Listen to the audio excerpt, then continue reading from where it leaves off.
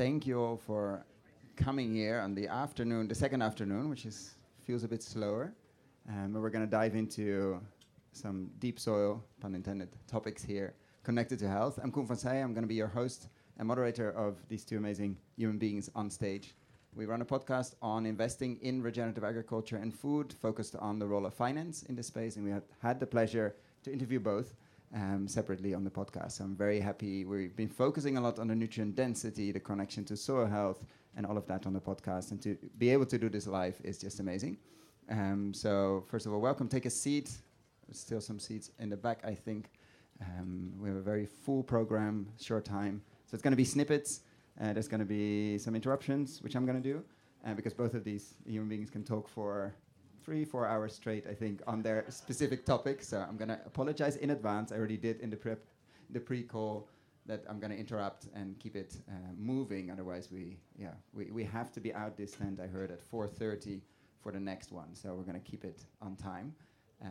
And with that, I would love to ask both of you, because for sure many have heard one or the two, or maybe even both. Maybe have seen your keynote and yesterday. But just for anybody that doesn't, just to set the stage, a brief introduction and what brings you here. And then we're going to dive into our session. Okay, well, for those who came to my talk yesterday, hello again. I haven't changed much overnight, I don't believe.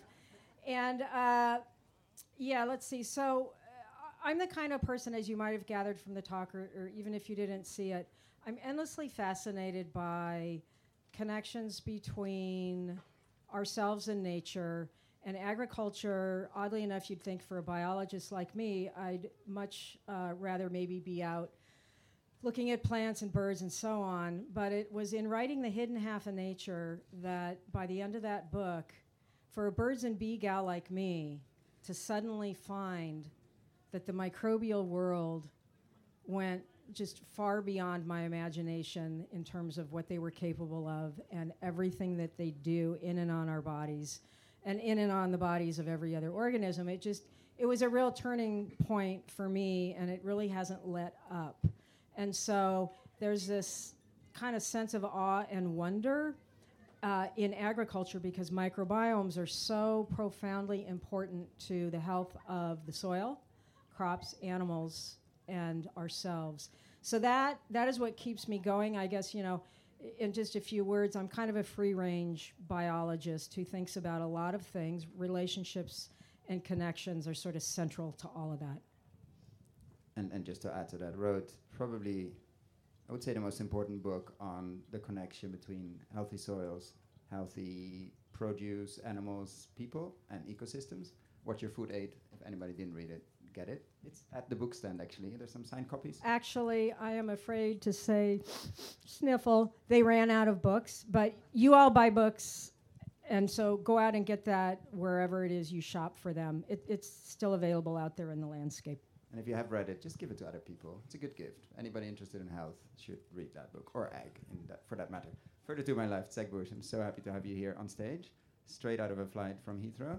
Welcome. You did a bit of tour here on the farm. How do you feel? It's very exciting to be here. Glad to see all of you. This is symptomatic of an inevitable movement that is happening around the world in every country I visit. And it's exciting that it's inevitable, and yet there's a sadness or a brokenheartedness as to why it's inevitable, because we didn't choose to do this until we were collapsing. So in classic human behavior, we don't change until we are hitting the wall, and that's where human health has really led this charge of regeneration in some ways. And you've seen the growth of this event over the last 3 years, I think largely because of the pandemic. And so there was a huge sea change in awareness of food vulnerability, food sovereignty, and that movement going on. And then under the surface is a really cool biology story of the microbiome that I've got a background in. My research and development in the medical world as a medical doctor was in chemotherapy. And I was developing chemotherapy from vitamin A compounds that are nutrients, obviously, within much of the food we eat. It's actually the most common nutrient in the entire food system, and it's the most abundant receptor in the entire body is the vitamin A receptors in every single cell. it is more abundant than any other signaling system within the body. So that's what I was studying from a chemotherapy cancer research standpoint, and then realized that nature had really engineered a biology that never needed chemotherapy, and so it kind of took a hard left turn into food as an alternative to the pharmaceutical model. And as I got into that, realized the food was no longer working for my patients to reverse the chronic disease as we had supposed it would. And that got me into studying, well, what happened to the food between the 1970s and the current day. And that was my debut into not only the collapse of nutrients and the metabolism within soil and plants, but also this debut of so many chemicals that now are carried in our food system. So for the last 13 years, I've been running a biotech company and laboratory that's right in the space of understanding the intersection between herbicides, pesticides, the human microbiome, and the genomics of the cell, as well as the metabolism, which is the mitochondria that live inside our cells, small little microbes that live inside the cells to generate energy within the human system. And so I'm here at that intersection of human health and planetary health, witnessing on one side the collapse of human biology, and witnessing on the other side the rise of consciousness that we are connected to nature and we are nature. And so that's why we're all here, I think, is ultimately to be part of this revolution. And I honor the UK for having such a vibrant event that is honoring all of us on every part of our journey, because obviously you don't wake up one day and become a regenerative agricultural expert. And there's a long journey to becoming a healthy soil system that we all have to be a part of. Every stakeholder in a society has to get engaged if this is going to become real. Because a farmer can't do it alone. There's a whole huge supply system between them and the consumer marketplace that has to solve at the same time. So every stakeholder's engaged, and I'm excited how many farm speakers you guys have here. It's very impressive compared to other parts of the world. So lots of farmers speaking, lots of farmers engaged, and every tent that I stopped at on my way in here, stick my head in, and almost every farmer was saying, this is extremely difficult. And many of us are going to go out of business over the next 10 years. And so they're optimistic, they feel the thing, but they're seeing the challenge. And that's why all of you, in whatever role you play as a stakeholder within a complex food system, has to be part of this conversation. So honored to be part of it with you. And speaking of another stakeholder, the medical world, which of course you have one foot in the farmer's world, farmer's footprint, one foot definitely in the medical world. You're going later to a medical conference.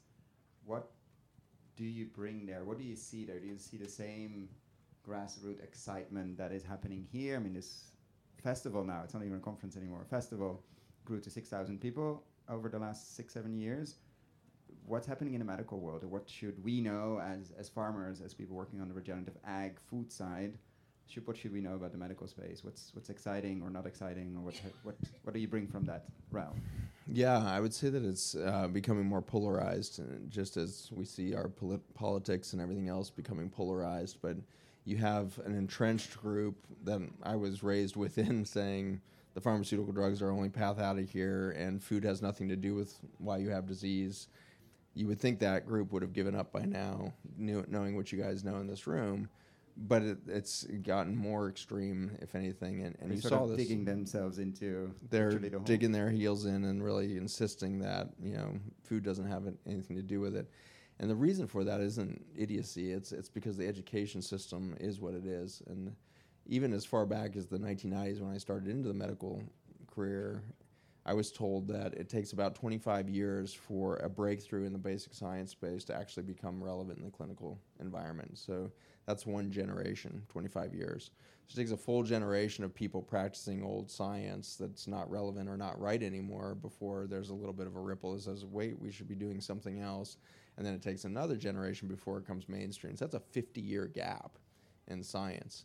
And so we don't have that time. We just don't have that time. And it's ironic because that's really the only area of science that's that slow. If you think about your cell phone, that thing doubles its speed every 2 years, and people would be disappointed if it wasn't changing that fast all the time. So for some reason, medicine is this sluggish, titanic thing that is very slow to move. And to give you a sense of the scale of it is important, because I think that gives you a little bit of grace towards the doctors that are stuck in the system.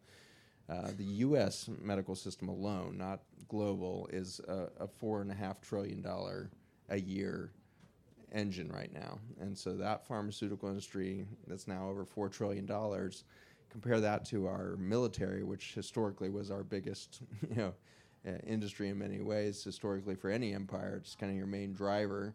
And our military and Homeland Defense, biggest military in the world history, is only about $800 billion a year. So we're 5 times bigger, 6 times bigger in the pharmaceutical industry than we are in the entire military. And so we're doing war, but we're no longer killing humans. We're trying to kill everything around humans, inside of humans, and everything else with this pharmaceutical thing. And it's become the best business model ever. Globally, we're at about $9 trillion. But if you look at the U.S., that $4.5 trillion is almost 25%, in some years 30%, of our entire GDP. And so if your nation is now fully reliant on a pharmaceutical model that is disease management rather than disease prevention, you realize you're stuck in a really violent trap that is the end of the American empire as it stands, is really the cost of healthcare. It's driving our economy, but it's driving down our productivity. And so the U.S. doesn't produce anything anymore, unfortunately, in large amounts. We're really dependent on the rest of the world to produce food. All of our built world is imported from outside. You saw the pandemic happen. Within 3 weeks, we couldn't get a mask on any nurse in our country because we don't make masks, And so it's this insidious problem where you build an economy out of disease management and you ultimately fail. So we're on the brink in the United States, and we're going to drag most of the developed world with us, I think, as we go down the tubes here. And this is the solution. This is the counter-revolution to that epic adventure. And Anne, because I think for a long time, we in this space, and I'm using the very general we, have always said, of course the food from healthy soil is different. And then you got the response, yeah, but just show me the data or show me the proof. And you decided to go down that path, read 1,000 papers, which I'm very happy somebody did and not me, because they're mostly unreadable. But a lot of these things, as I read the book, seem to be, we've known many of these things for a long time. Maybe nobody has put the pearls of the chain together to understand, but a lot of these things have been observed, have been shown. You've done a peer-reviewed paper. Since the book came out, there's a question coming. Since the book came out, have you seen, from the places you've been invited, this is an obvious one, but from the medical world, for instance, have you been surprised at the invitations from where you and David, your partner, were invited to speak, to share what you've seen or what you've learned or what you have researched, or has it been relatively the standard Regen Ag conferences, etc.? I suppose it's been kind of a little bit of both. All farming, I guess farming is not a monolithic, monocultural thing at all. And the more that David and I have spoken at conferences and with farmers, you begin to see sort of some common ground. Some of the things that Zach was saying about why groups and groups like this and organizations like Groundswell have come about it's because the mainstream stuff isn't working anymore. And so even though I may go to an organic conference or a conventional farming conference, it's interesting to me to hear that both farming systems are saying the way we're doing it it's not working. The organic people are not happy with, at least in the U.S., with the way that standards are implemented. The government board that's in charge of that stuff has become very problematic. And then on the conventional side, they're really tired. Farmers are really tired of paying an inordinate amount of the money that they bring in. It just turns right over to be purchasing more inputs for next year. And so there definitely is a hunger for change in both medicine and agriculture for people, for things that work and that actually do improve the quality of our lives, which we are seeing increasingly connected to the quality of our environment. And so I'm not sure I exactly answered your question, but it's groups like this where It's new thinking, new ideas. I want to learn more because the way things are working now, they're not really working for humanity in affluent countries or in poorer countries. So something's got to give and something's got to change. And that's, the space where is medicine food or is food medicine or is medicine not medicine? I mean, we're having these conversations because, things are not working out. And when I think about, of course, we've all seen food is medicine. Okay. And then I ask myself, I thought food was sitting down with family and friends and having these great meals. And to me, that's always been kind of food. And I'm like, wait a minute, if food is medicine, then am I sick? Oh, I don't know, maybe at some level. So I don't know if I like this. Framing is important, yeah.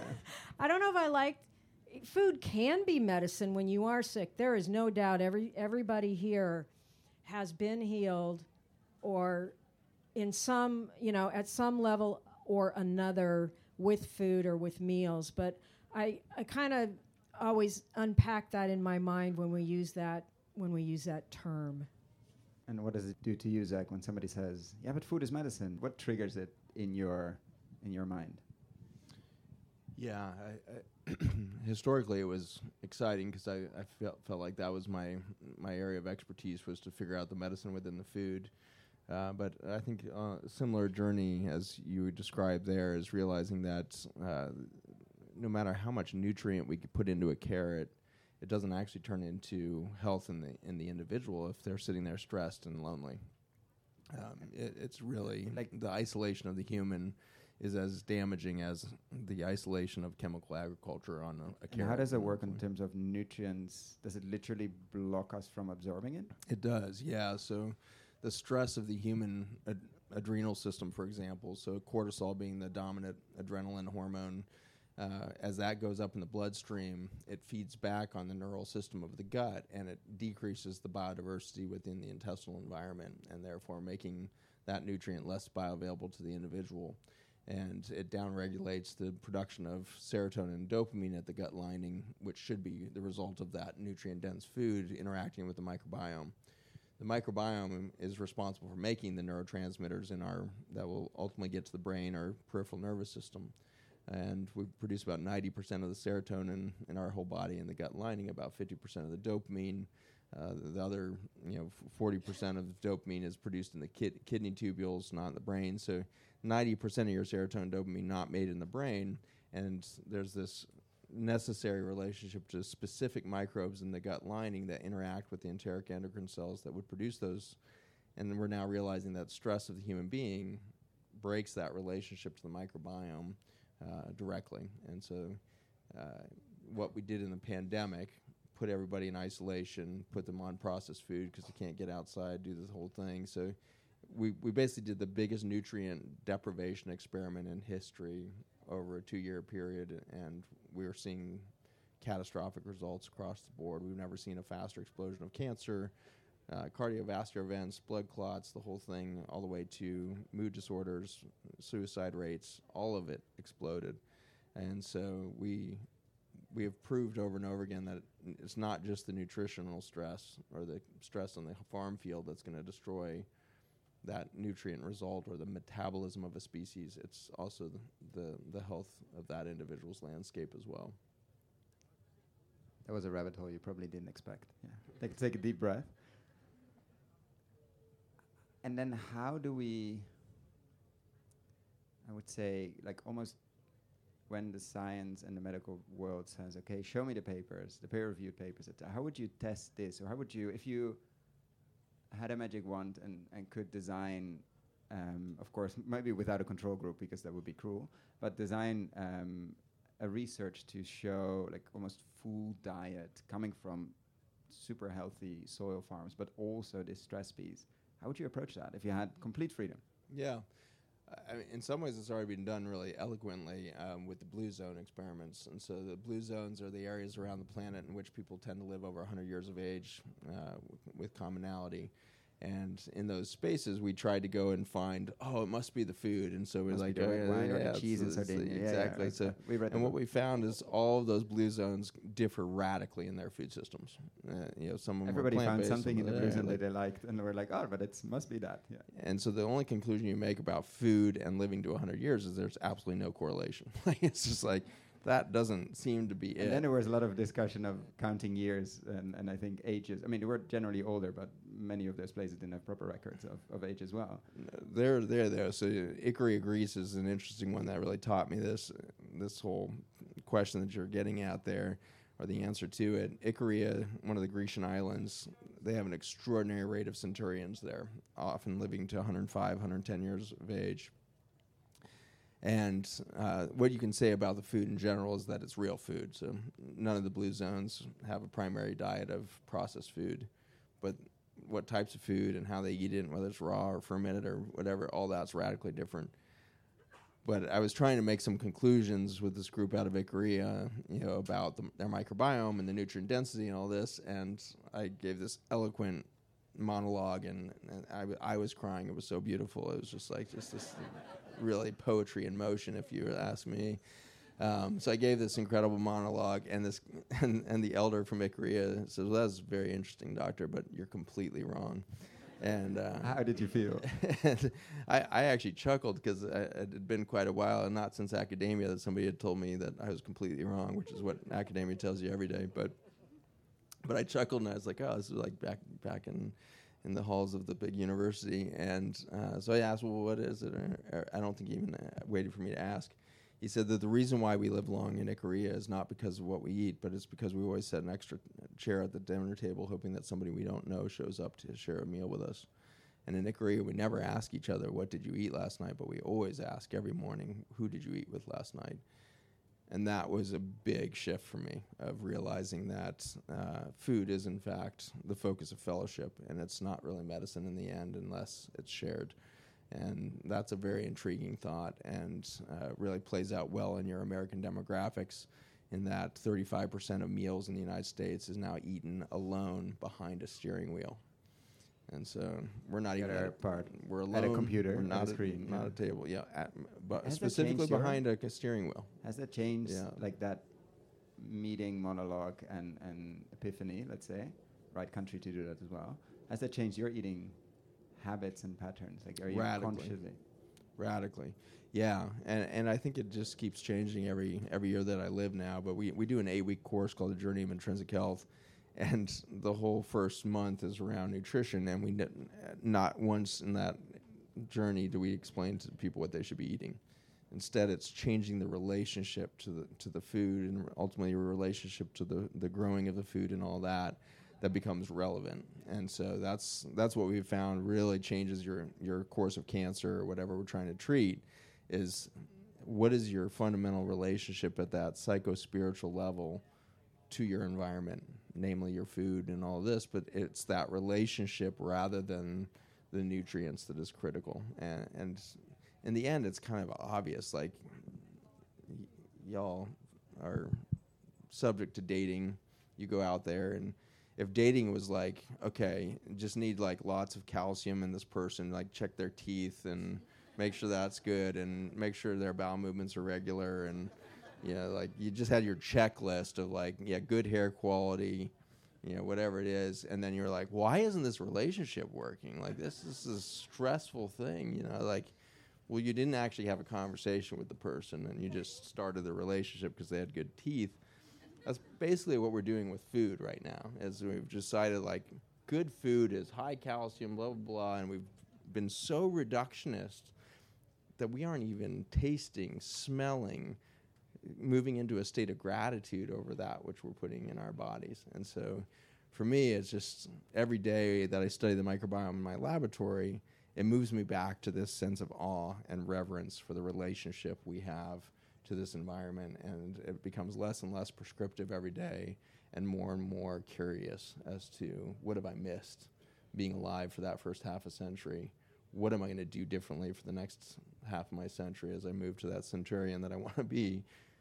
I'm going to be much more focused on the relationship rather than the constituents of that which I'm moving into relationship with.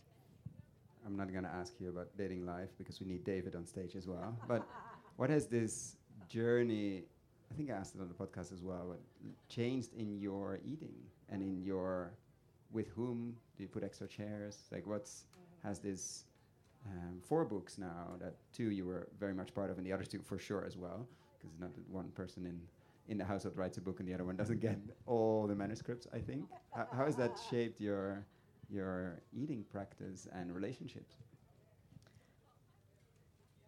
I think I've always been a person, certainly from my 20s on, interested in food. And that may have been, I mean, there were some early seeds of that, a little bit anyway. So I was a person who grew up in the 1970s outside of Denver, both working parents. And my father cooked, which was a little bit unusual. And he used to, in the morning, he'd put all these things in the crock pot. He'd chop up the carrots, the onions, the beef, potatoes, and then it would be ready. And I always liked to watch him cook and put the things in the crock pot.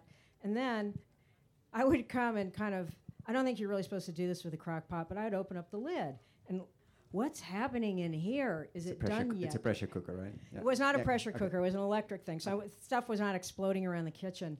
But so I just became very interested in food. And I don't think as a kid I thought, I had 2 brothers and I didn't particularly like them. I wanted sisters. So I'm not sure I really appreciated sitting around eating the beef stew with my brothers. But anyway, we did, because that's when dinner was served. We were not like, if you don't like beef stew, here, I'll make you something else. No. Beef stew is what we're all having, you too.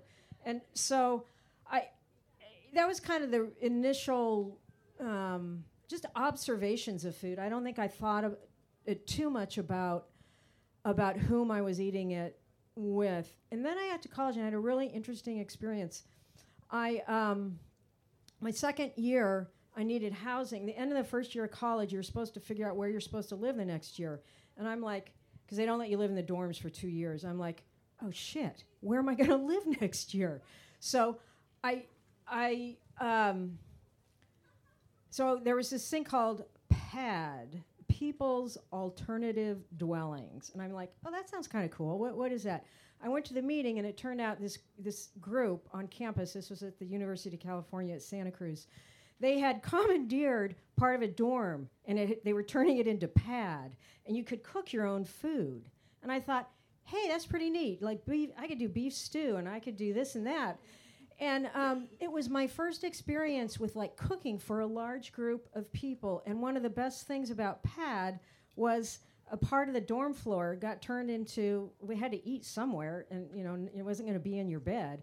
So maybe for some it was, but we had this communal eating space, and we all had to cook, I can't remember, at least one meal a week, maybe more. And it was really a lot of fun. And I think there was a whole social aspect to it that we hadn't anticipated as students. And your discussion about, you know, who are we eating with and what are we getting out of it, I think that's a big part of whether we enjoy food or not. And perhaps in a way we don't completely understand, when you're happy and the serotonin's flowing and everything is grooving and moving like it's supposed to, maybe your cells and your cell receptors are just literally a little more receptive to the nutrients and the microbial metabolites and the Fab Four that I talked about yesterday. Maybe our receptors are just... What are the Fab Four for whoever The Fab Four are micronutrients, phytochemicals, fat balance in our animal foods, and this whole new world of microbial metabolites. So these are all these things in food that don't necessarily fuel our growth or energy. They're not, with the exception of fats, they're not caloric. But they're doing lots of things biochemically in our body, and if our body is happy and the receptors are functioning and open, maybe we are taking in more of these things in our meal as we're sitting around with our friends and with our strangers. And being a human being, like, hey, let's join the be-in of the human being. That is something that I mean, what if we just sat for a moment before meals? I bet Zach does this. And thought a little bit about where's this food coming from? What does it really mean? How do we celebrate this and benefit from it, right? That has always been the great promise of agriculture. It's not just the calorie part of it. It's that these calories are a really fundamental part of our health. And I would say calories plus the Fab4. So I don't know, just kind of a free-form answer there for you.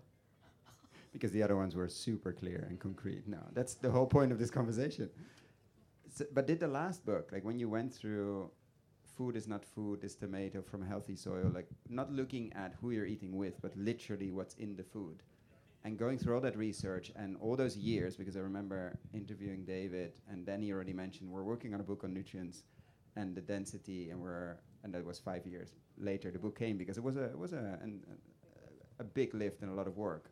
Did the last book change your eating at all, or was it more, we already know this, but it's nice to put it in a super accessible, not easy, but accessible form?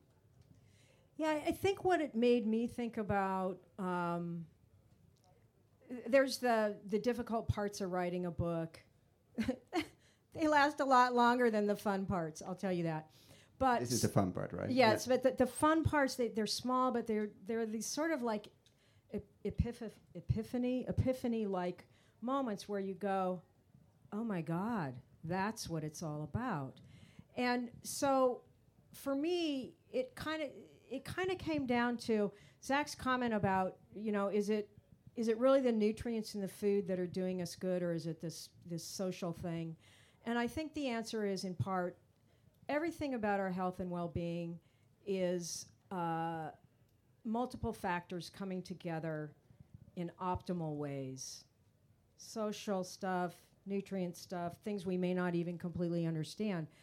And so with this book, with What Your Food Ate, it dawned on me, especially when you dig into the research in this stuff, and especially the biomedical research, you're wondering, like, in your little scientific, logical mind, you're like, damn it, they couldn't replicate that. Or what is with all these human trials? None of this stuff is like really like cut and dried, black and white. How come? What's going on? This is frustrating. And then you realize, lo and behold, there is a lot of biological diversity out there among people, plants, animals, and all of that. And so my epiphany was, this is the power and strength of omnivory. This, in part, is why an omnivorous diet is so important for people, because depending on where we are in our life stage and gender and stress situations, our body wisdom can kind of direct us to the things that can help, I think, keep our bodies on the right track. So it was kind of an epiphany to me that variability is really our strength, but we have to be able to listen to it and interpret it and then act on it. And in some ways, I really do wish I was a ruminant out there in a beautiful pasture, because nobody's harping at me about what to frickin' eat, right? I've got my body wisdom. I've got the botanical world. I've got the sunshine. I've got my mates. I've got water. It's all there. And it's hard as a human being, because modernity has just irrevocably kind of changed our environment, and we're bombarded in the grocery store with the boxes and the bags and things like that. So as much as possible, Cohen, I try and remember I'm a human being, and like, could you please get in touch with your inner ruminant and just go with that? So, and I'm really appreciating variability and what that can mean. And it is sort of like a load off of my shoulders when I get irritated with, the results of that study aren't replicatable. Yeah, because human beings are variable. Even those little rodents in the laboratories, even they're variable. And you can only do so much with all that variability, but then you're back to body wisdom, innate biology, and what we can learn every day about who we are and how we function and what we need. it almost feels like very advanced farmers on a regenerative journey that can sense and feel, hopefully also their body, but definitely their fields, their forests, what is needed. I know some stories of people walk in the field and sense what is really needed and connect that. And that might sound out there for some, but it's definitely in the field for many, and there's no sensor that can help with that. What do you learn from that, Zach, in terms of, I think you compared the high-intensive chemical farm with an ICU at some point. Like, what do you take from the sensing what is needed in a field like that, or what is needed in a herd like that? What do you bring, for instance, to the medical conference you go to in a couple of days? What message or what lessons learned or views?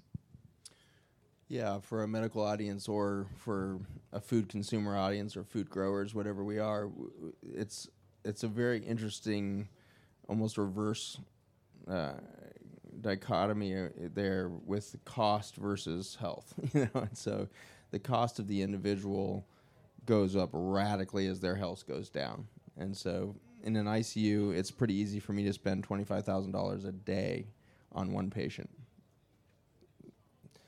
versus their healthy counterpart might cost me $25 to take care of them. So 1,000-fold difference in cost of keeping that person in what would be considered a livable state. And so that is the same thing in a farm field that's driving this regenerative movement, is that the cost of that farm goes up every year if you're in that ICU mentality of I need to kill everything to make my corn grow, or I need to kill everything so that my soybean is the only thing growing.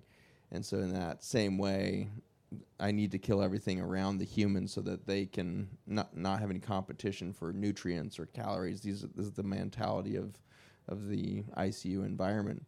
And so if you wake up every morning wondering what to kill so that you can survive, you end up with a very high-cost life. If you wake up wondering what you can help to make live around you each day, your cost goes down. And for a society that is so extractive for every bit of wealth that we achieve, we will simply do less damage on the planet when we are not doing an ICU approach to life. And so we have to make that decision quite quickly now, because as we know in the ICU, you can only really stay alive in an ICU for a couple weeks, and then the fatalities go through the roof. You're at 80-90% mortality if you're in an ICU for a month or something like that. So you got to, if you're going to touch an ICU, you got to get out of there quick if you're going to survive. And so we've now got a whole planet on ICU care, and we got to get out of there quickly if we're going to, truncate this sixth extinction that's rolling on us right now. So we have precious few decades right now to reverse out of our ICU experience and shift into this low cost of care of human life. And fortunately, we all have it within us. We have that code written in us as to how to live that way. We are all indigenous and endogenous to this planet. And so we have an indigenous culture and memory of our relationship to food, our relationship to soil, our relationship with the seasons, our relationship to the cycles of the moon, our relationships to any element of nature. That is still baked down into our genetics. We still remember how to do all of that. And so that's what's starting to emerge, I think, from what you guys are all a part of right now. There's an emergent future that's happening that's really coming from the past. And so the regenerative agricultural movement is really a remembering of who we are and a remembering of our relationships to nature, food, and the like. Yeah, absolutely. Amen there, brother.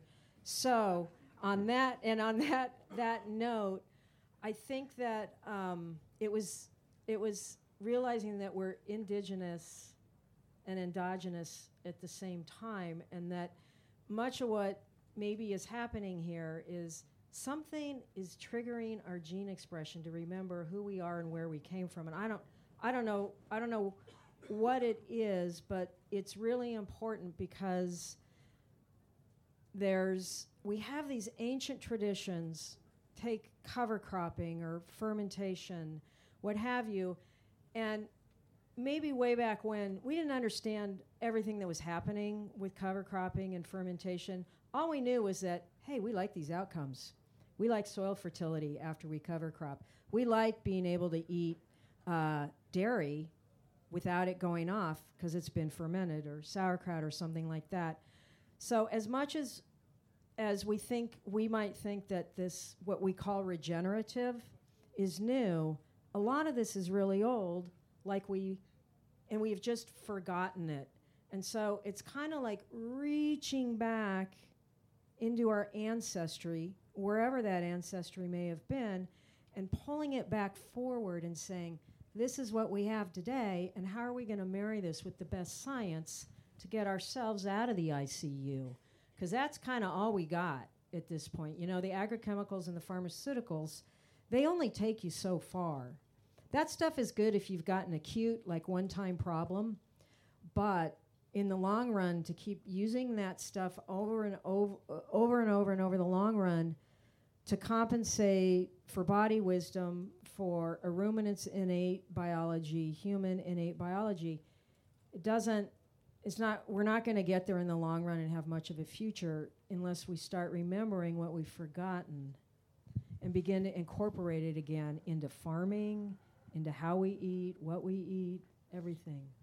I think as I'm getting to this almost frightening part of my career where I'm realizing that science is going to have no role in our recovery. What do you mean about that? Another rabbit hole. Yeah, it means that I'm useless, is what that means. But the reason why science yourself, you're fine. You can do nice monologues. And I've pretty much defaulted now to hugs. Like that's all I do now is I give hugs around the world, and I feel like I've done something good for humanity. But the science that I bring can only try to like give you a few brush strokes as to what happened, but it's not the path forward. And so nature has never waited for science to do its thing, and it has done some wondrous things. Over a 4 billion year period, this planet has gone through massive extinction events. We can map 5 of them, but there's probably been many before there was enough life to even recognize when the extinctions were happening. But 5 massive extinction events. We're in the 6th now. And nature did not wait for science to come along to be like, boy, we're going to have to rebuild the genome of this planet. You know, we just had this big volcano event. The volcano's like waiting for the scientists to show up. It just never happened. Where's the benchmark? Yeah, it's just never happened. And so science is really an observational experience, and it's not prospectively showing you where we're going to go. It can show you what's going to happen if we continue on our path, but it's not going to show you the path forward that's going to heal the planet. And so there's something inside of each of you that is the path forward.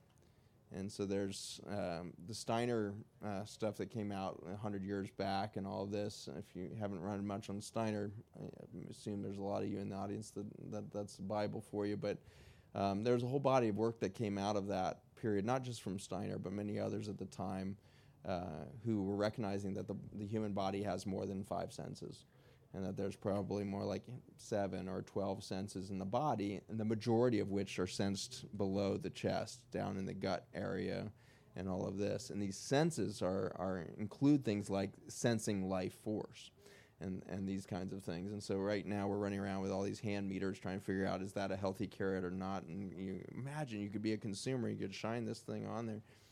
But in reality, it's like, well, you actually have 12 senses in your body where you could pick up that carrot in your hand, and you're going to do far better than some computer thing trying to just find a narrow band of light that's going to say it's a healthy carrot or not. You are a powerful quantum computer system that knows life at layers that the scientists can't even begin to imagine yet. And so it's really going to be instilling in each of you the trust within you. You need to re-engage your soul.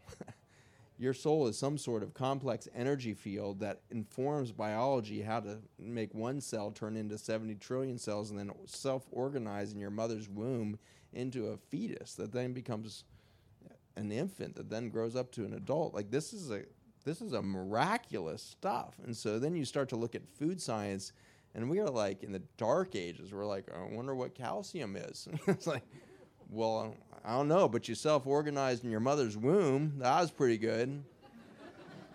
Kicked butt on that, like 10 toes, 10 fingers, 8 billion of you. Amazing.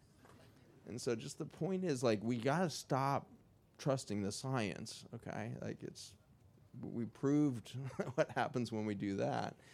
We got to stop trusting the science to show us the way forward. The science can, at best, give us a little semblance of understanding how the hell we got here, but it can't show us how to get forward, and that's within each of you. Each of you has a deep knowingness of where we have to go as a species if we are to survive. And it's not just survive, it's thrive. You know inside of yourself how you become a keystone species on this planet. I've been working a lot in Africa recently. It's just been an absolutely mind-blowing experience to see what happens to nature when you put a keystone species back in it. And I've been working around these lions, the wild lions. As a microbiologist, I think a lion is about as far away from microbes in the soil as you could possibly get on some sort of hierarchical system. And yet when you put one of these lions back in a 100-hectare region, the soil recovers within months. It makes absolutely no sense for some sort of linear understanding of how life works. But the damn same thing happened in the U.S. when we put beavers into the rivers. All this carbon water cycle kicked back in, microbes. Well, beavers are at least in the water. That kind of made sense. But then they put wolves back in Yellowstone, and the soil and water systems improved within a year. We're out at Force of Nature in Texas, and it's a big bison ranch that put the American bison back into these desert systems where the arroyos, the seasonal water systems, were all dry. And they were told when they bought this piece of land, there's no rivers here, but there's just the arroyos which run just during the rainy season. 1 year of those bison being back on the land, and they have year-round rivers running on that. Those are keystone species. The elephants, the beaver, the thing.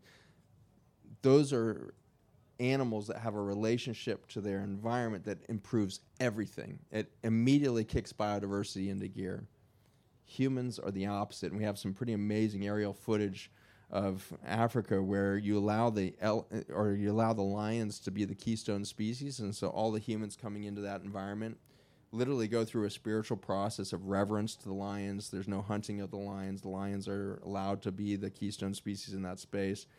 And then next door, the other 1,000 hectares next door, it's trophy hunting. Same lions, same game animals, the antelope, the kudu, all that, exactly the same on both pieces of land. And yet over a 20-year period, under the reign of lions, it thrives. Under the reign of humans, it is dead. So again, the animals are the same, the vegetation is the same, the weather's the same. This is different. The lion, king of the jungle, as is said, understands and reverences the life around it and sees itself as a nurturer to the life around it rather than a destroyer or an extractor. We are not acting as a keystone species on this planet right now. We are acting as a cancer would act upon a large organism. But we have the option to shift. And so what you guys are really doing in the regenerative movement is becoming a keystone species. When a farmer walks out on his land and the soil improves underneath their feet, it's usually a woman, that is a keystone species. That's a human stepping into our full potential to be a co-creator on this planet. Thank you for that.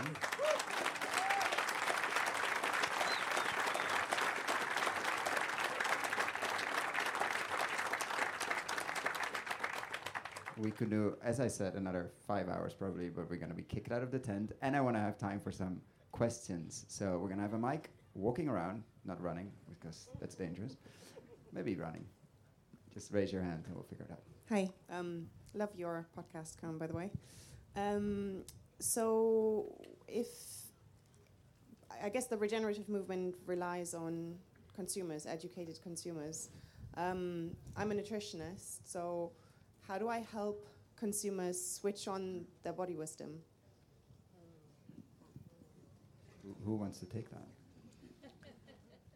I mean, probably both of us could provide comments on that. And I think, first of all, it probably takes a person who wants to know, first of all. So there's this kind of an awareness piece that not feeling great, not feeling right. I don't know what's wrong. I'm coming to you, the nutritionist. And I think part of it is, I don't know if I agree entirely with you, Zach, on the science part, because I think it depends on the kind of scientist and how we use science. And there's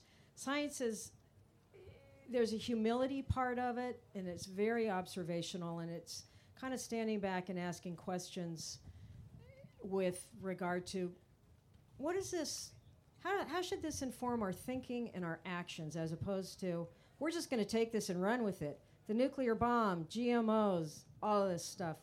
So I think there's different kinds of scientists, and that maybe science hasn't been deployed appropriately for the benefit of humanity in all cases. But that takes a careful scientist. That's not your run-of-the-mill scientist at all, maybe, who thinks that way. But it makes me think, so how does that relate to your question, is kind of building an awareness, taking some time to kind of probe yourself about, well, what is kind of, eating me up that I don't understand, and what does maybe my diet and food have to do with that? So I think there's kind of a sort of basic education where somebody sees some sort of fundamental connections that maybe they hadn't seen before.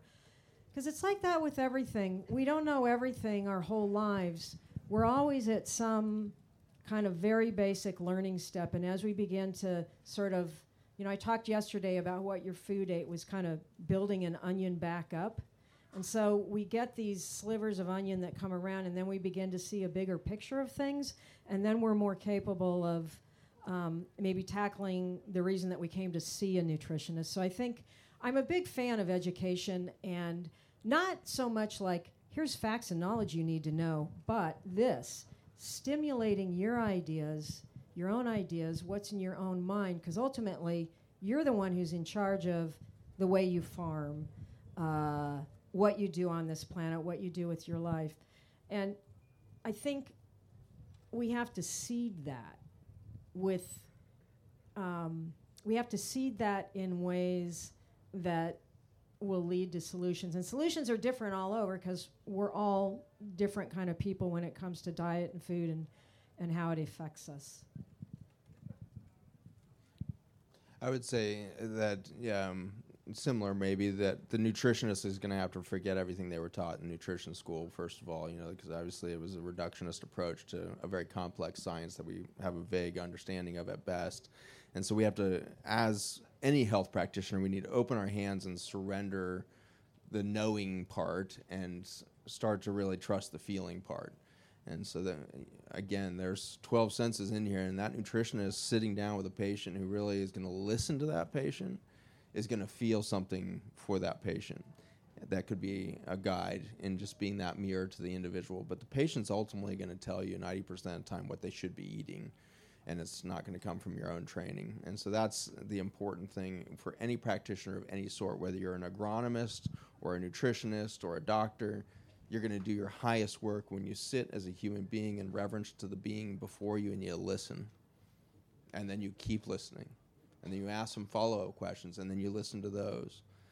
When we go into an attitude of, I'm going to tell you what to eat, it's going to be a miss 99% of the time, because this is a complex being that's in a complex ecosystem that has very little to do with the macronutrients in the food they're eating. It has to do with the entire spiritual, psycho-environmental, relationships ultimately. And so surrender what you know and move into it. A Regen Ag transition. It is. It is. Question over there.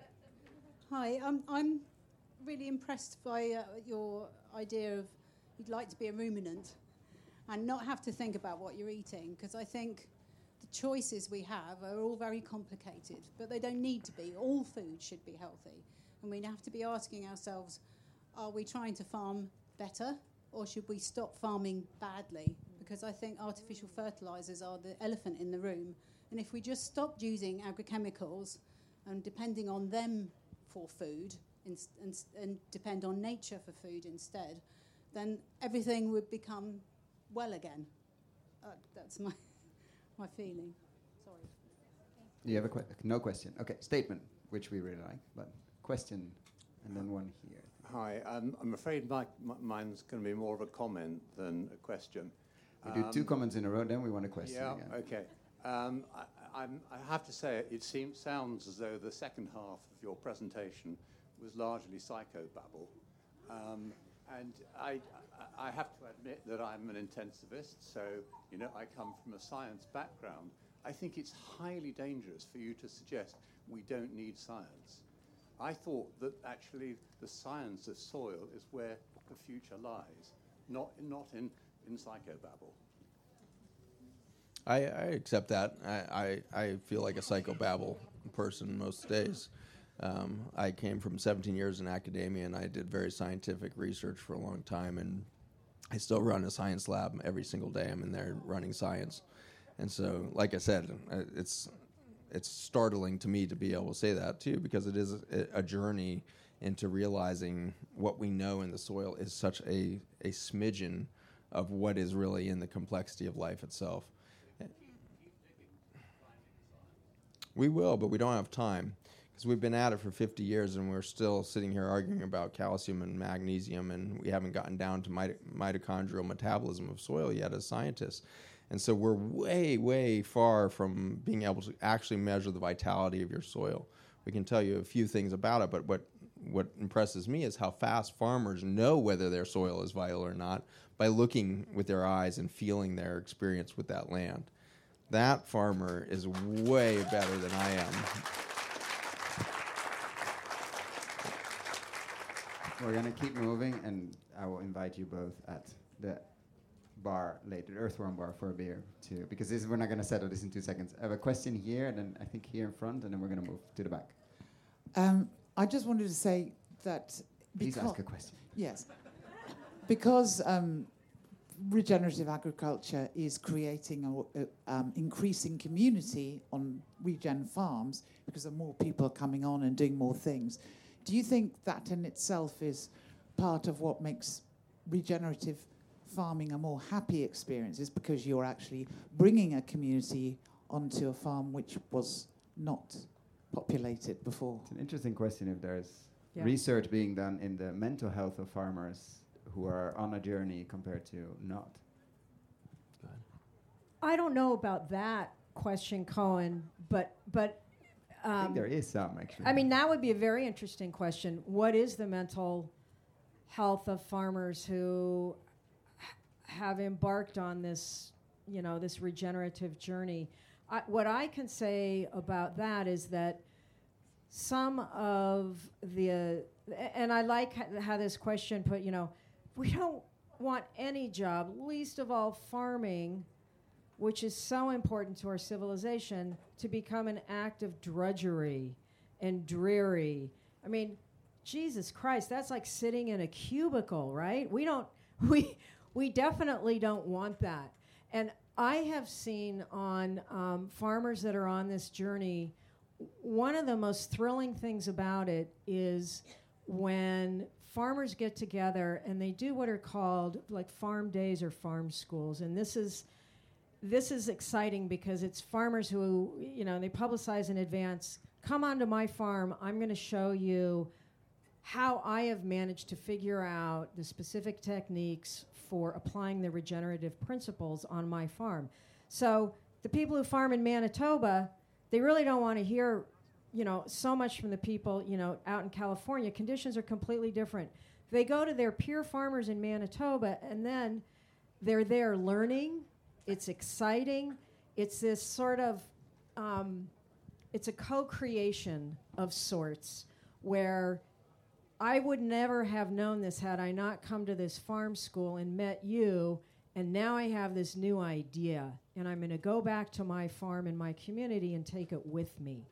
And that, I don't think that happens in chemical farming. Okay?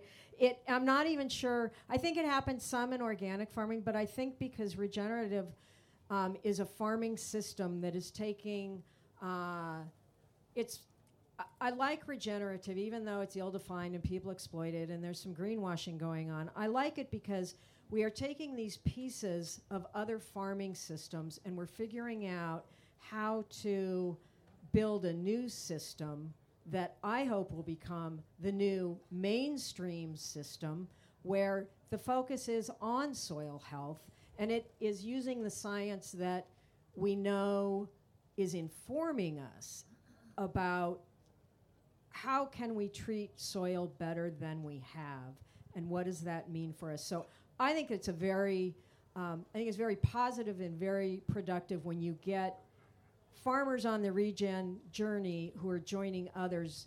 It's just like anything. I mean, honestly, you embark on something by yourself and it can be damn scary. And then you run into somebody else and you're like, wow, you had that experience? I want to hear about that.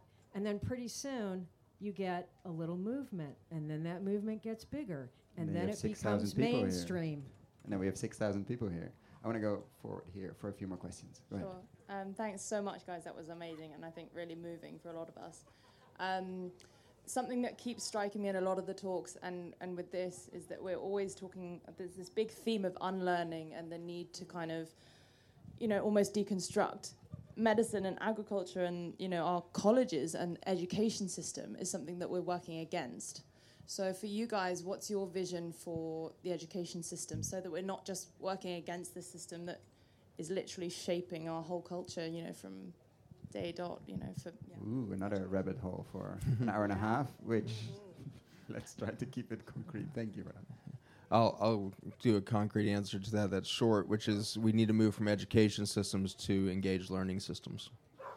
It's a radically different experience. And if you look up the definition of education versus learning, nobody will ever want to do education again. It's very, very straightforward. Wow, and thank you. It's exciting how simple the shift is.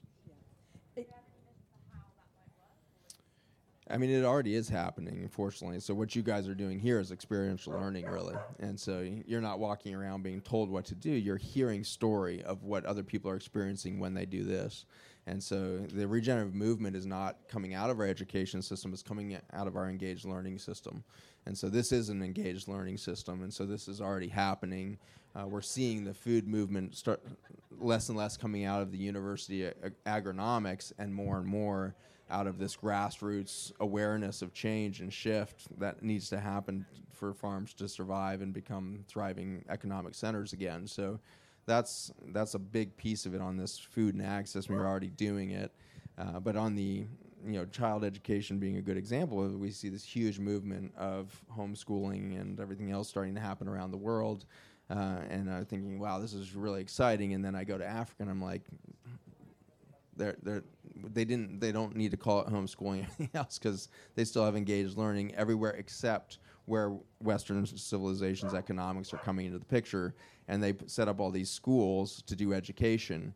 And I'm meeting all these 18 to 25-year-olds in Africa who have 2 master's degrees in systems engineering and all these fancy terms and are completely unemployed because there's not a systems engineering job within 2,000 miles of them.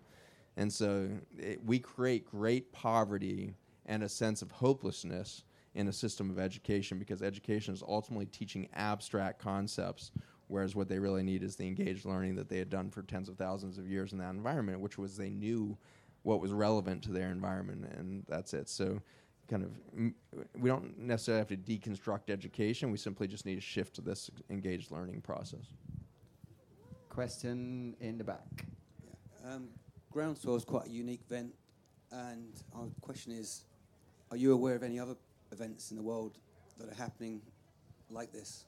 You like the dancing yesterday and want to visit other places?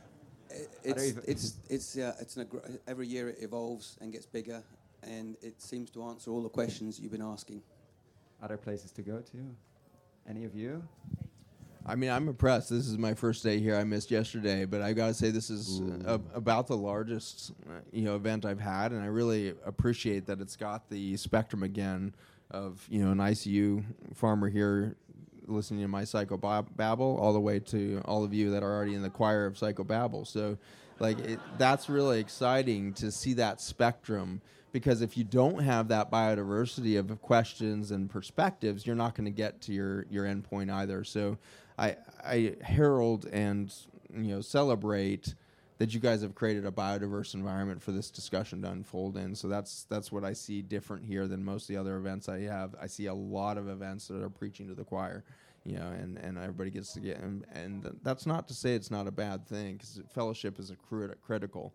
Farming can be a very isolating experience, and so to come together with a bunch of people that are like-minded can be a relief for a weekend. But what you guys have done here feels like community, where it's a family, because the one thing you bet at the family dinner is nobody's going to agree on anything, but you enjoy hanging out and you're enriched by the experience of being together. And so keep doing the family thing, keep doing the complex community experience.